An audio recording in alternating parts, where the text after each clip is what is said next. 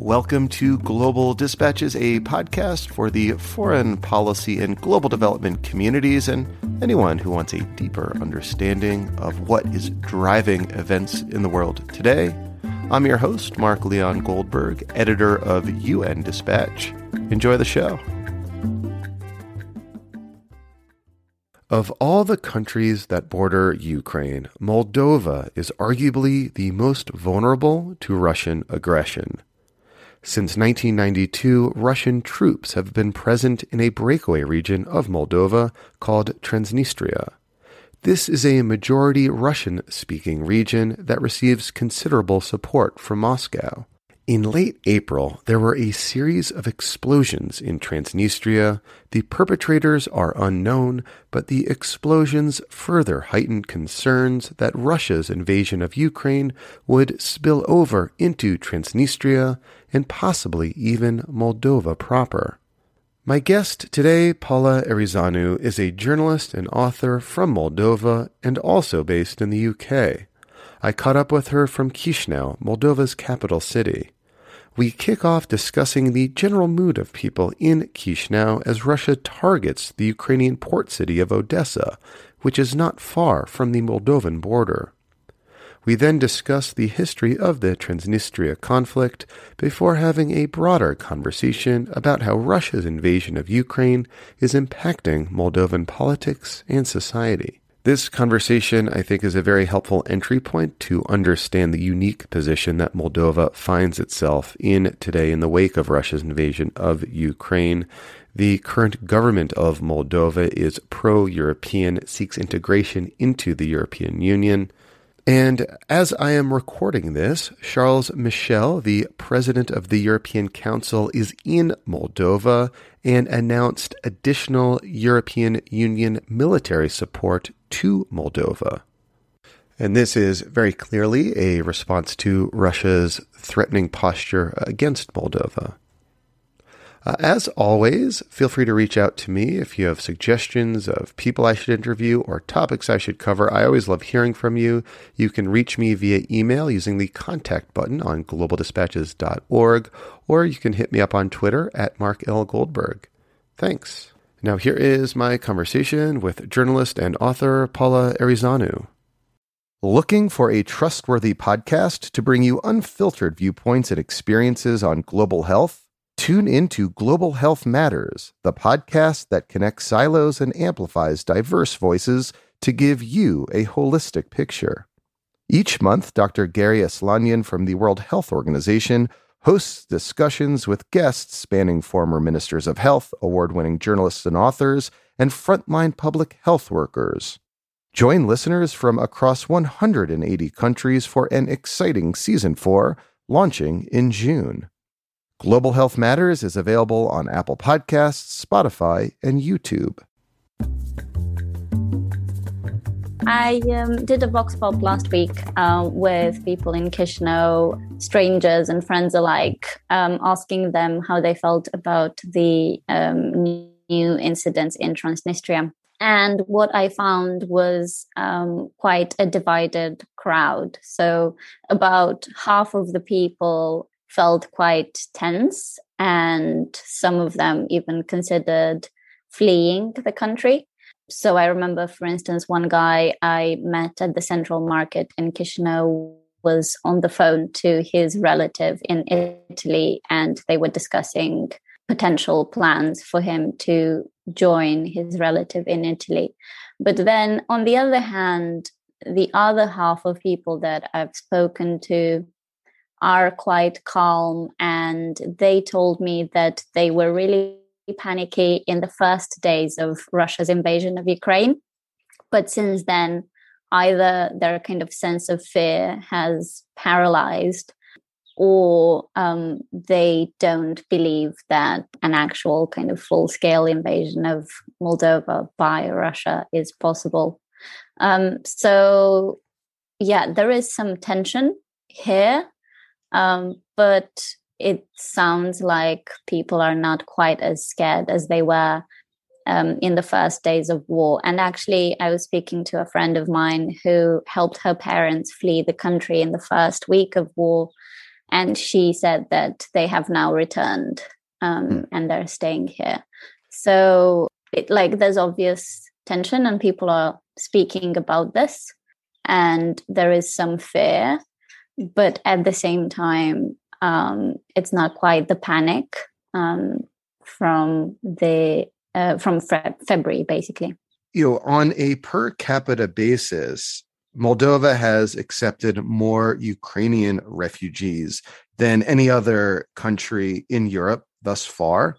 How has the Moldovan government or civil society, such as it is, responded to this influx of Ukrainian refugees in the country? There was a lot of support for Ukrainian refugees from the first day of war. So I think the last time I checked, we had more than 400,000 Ukrainians cross the Moldovan border. But then it's just under 100,000 that are still staying in Moldova. Most of them are hosted by individual families. And unlike any other country, about 60% of them are based in Chisinau, the capital city of Moldova, and the others are in villages and the rest of the country. And the response, has been really warm. And I have actually spoken to a lot of volunteers. I spent some time at the refugee centers. And, some of the anecdotes I can share, include the fact that there are families that have returned from Austria or Germany to Moldova because they found the conditions that they were offered here a lot better than what they got there, or they really got along with their hosts here. And so they wanted to return. I also interviewed a Ukrainian artist for the art newspaper who is disabled, and both her and her husband are in wheelchairs. And they came to Moldova in the first week of war from Odessa, like the majority of refugees in Moldova, actually, because we're so close to Odessa. The Moldovan border is only 60 kilometers away from Odessa. Yeah, and this artist, she's disabled, her husband is disabled, and they are staying together with her elderly parents in one family's house in a village. So obviously, there's a lot of kind of positive feeling and a lot of hospitality that Moldovans have shown. But that is quite a big pressure for a small country like we are, and for a relatively poor country. And so the Moldovan government has asked the international community for economic support.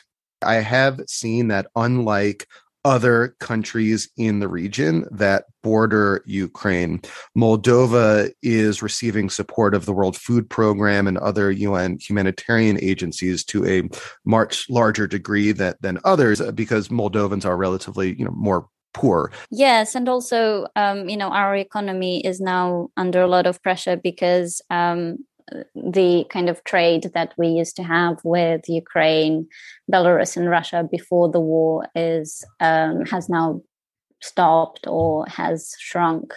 But basically, yes, the government asked for international support, and indeed we have received international support via these kind of international agencies. But my government sources have told me that what we are still lacking is budget support.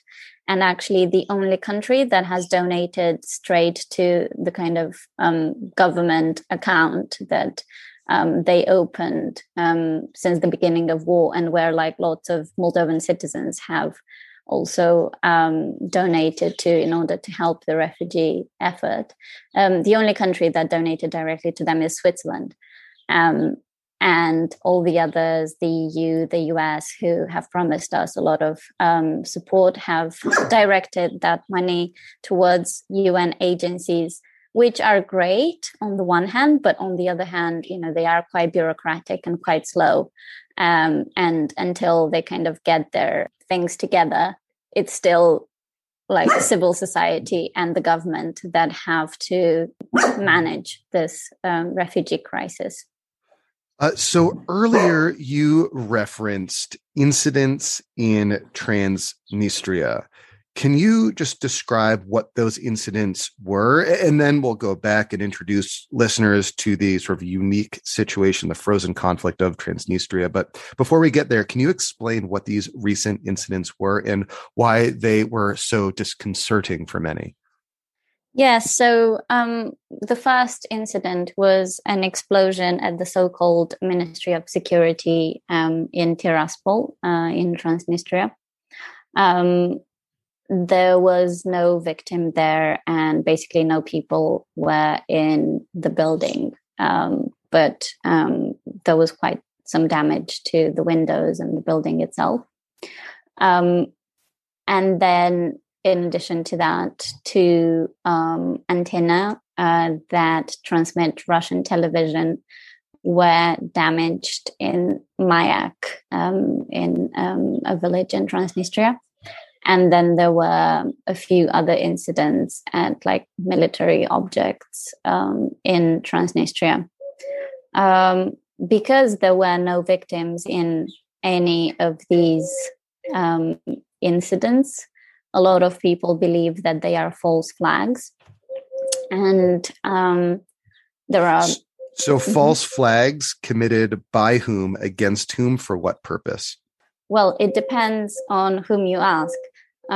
So Transnistria has blamed Ukrainian infiltrators, whereas Ukraine is blaming Russia for trying to destabilize things in Transnistria and Moldova. The Moldovan authorities said that their analysis showed that there were factions within Transnistria and that different parts of the kind of regime there either want to join the war in Ukraine or refuse to do it, and they're just putting pressure on each other. Like the pro-Russian group is putting pressure on the group that wants to stay out of this war. What theory do you think is most credible? I think it's strange that the building of the Ministry of Security was attacked in the center of Tiraspol, and this hasn't happened in 30 years. And there were no victims, and there were basically no people inside. So that seems like it must have been organized with people from Transnistria. And I don't want to put words in your mouth, but one credible theory might be that this was, the pro-Russian Transnistrian security forces firing on their own empty building in a kind of false flag operation in order to blame anti-Russian or Ukrainian forces for it. Yes, that's one theory. And yeah, I would, if that was the case, Russia would obviously be the one to blame for it, because the pressure would have come from them. And the kind of Transnistrian forces would either involve Russian agents or local kind of executors of those orders. There are also theories that these different attacks were made by different people, and that maybe, for instance, the antennae that transmit Russian propaganda could have been the Ukrainians doing. I don't know. At this stage, it's all just speculation. It does sound like Russia and its kind of supporters in Transnistria were involved in this in some way, if not in all the ways. Regardless of the provenance of these attacks, the situation, I think, underscores the unique characteristics of Transnistria today, characteristics that have only become heightened since the Russian invasion of Ukraine. Can you just briefly explain the history of that conflict? Yes, so Moldova gained independence in August 1991. In 1992, there were some provocations, basically, that started with Transnistrian forces attacking police officers in Moldova, and that escalated, and there was a kind of short but bloody conflict that lasted from March until July, and it led to more than 1,000 dead. Civilians were killed as well in the war, and the separatists were basically supported by the Kremlin, and they were joined by Crimean Cossacks as well. So that is how it all started. The Transnistrian forces won the war, basically. And so Transnistria declared independence from Moldova on the 2nd of September 1992. But the regime there is not recognized by any country in the world, including Russia. Russia does not recognize Transnistria as an independent nation. So for the past 30 years, we have had this kind of frozen conflict that is very similar to what happened in Ossetia and Abkhazia in Georgia, or Donbass and in East Ukraine. And over these past 30 years, an elite has been developing in Transnistria that is relying on kind of monopolistic laws and practices in Transnistria, but also on smuggling between Ukraine and the EU. And it's essentially like one conglomerate that controls most business activity in Transnistria today, correct? It's a few kind of people at the top, but one of the key guys is Viktor Gushan, who is an ex-KGB agent and who founded Sheriff.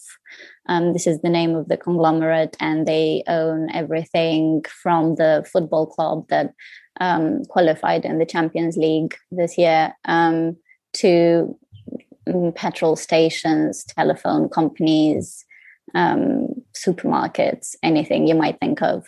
And interestingly, he has Ukrainian citizenship as well, and property in Ukraine. So there's a lot of speculation that because of his connections to Ukraine and because of the so-called President Krasnoselsky's connections to Ukraine, they don't really want to get involved in the war in Ukraine. So that's very interesting because, these are ostensibly very pro-Russian, oligarchs, I guess you could use the term, that receive support from Russia. Yet as a fallout from Russia's attack on Ukraine, even sort of the elite in Transnistria are kind of trying to keep a distance from Moscow. Is that correct? Yes, they are. But it's not clear how much leeway they have and how much pressure Russia can put on them to actually force them to to join the war, despite the fact that they don't want to join it. So Transnistria gets free gas from Russia, crucially, and also a lot of economic and political support. But at the same time, these guys have traded with Ukraine because that's where the border is, and with the corrupt kind of political elite in Moldova. Is there concern that Russia may seek to envelop Transnistria into, its broader military aims in Ukraine? Earlier, for example, you noted that Odessa was just 60 kilometers from Moldova. Odessa is on Russia's target list. To what extent is there concern that Russia may, in fact, seek to somehow either sort of formally gain territory in Transnistria or otherwise inspire pro-Russian Transnistrian forces to behave more aggressive militarily? There have been speculations about it, including in this article published by The Times yesterday. But at the same time, it's quite difficult to understand just whether Russia can afford the costs. And, I've spoken to people who have already fled Transnistria because they are fearing mobilization, especially young men, Or, I know men in Moldova here who have relatives or come from Transnistria originally, but are based in Chisinau or in other places here. And they are wondering whether they are able to visit their relatives there without risking getting conscripted if they get found, on Transnistrian territory. So the fears there are very acute about the kind of potential involvement of Transnistrian men and military in the conflict. But at the same time, it sounds like there is some resistance from the Transnistrian local forces, even if Transnistria got involved in the conflict. What experts have been saying is that a full kind of fledged occupation of Moldova is quite unlikely and quite costly if Odessa resists. I'm curious to learn how the conflict in Ukraine is shaping or impacting the politics of Moldova itself. As I take it, historically, there's like the pro-EU camp parties who are currently in charge. And then there's the more pro-Russian parties who have previously been in charge.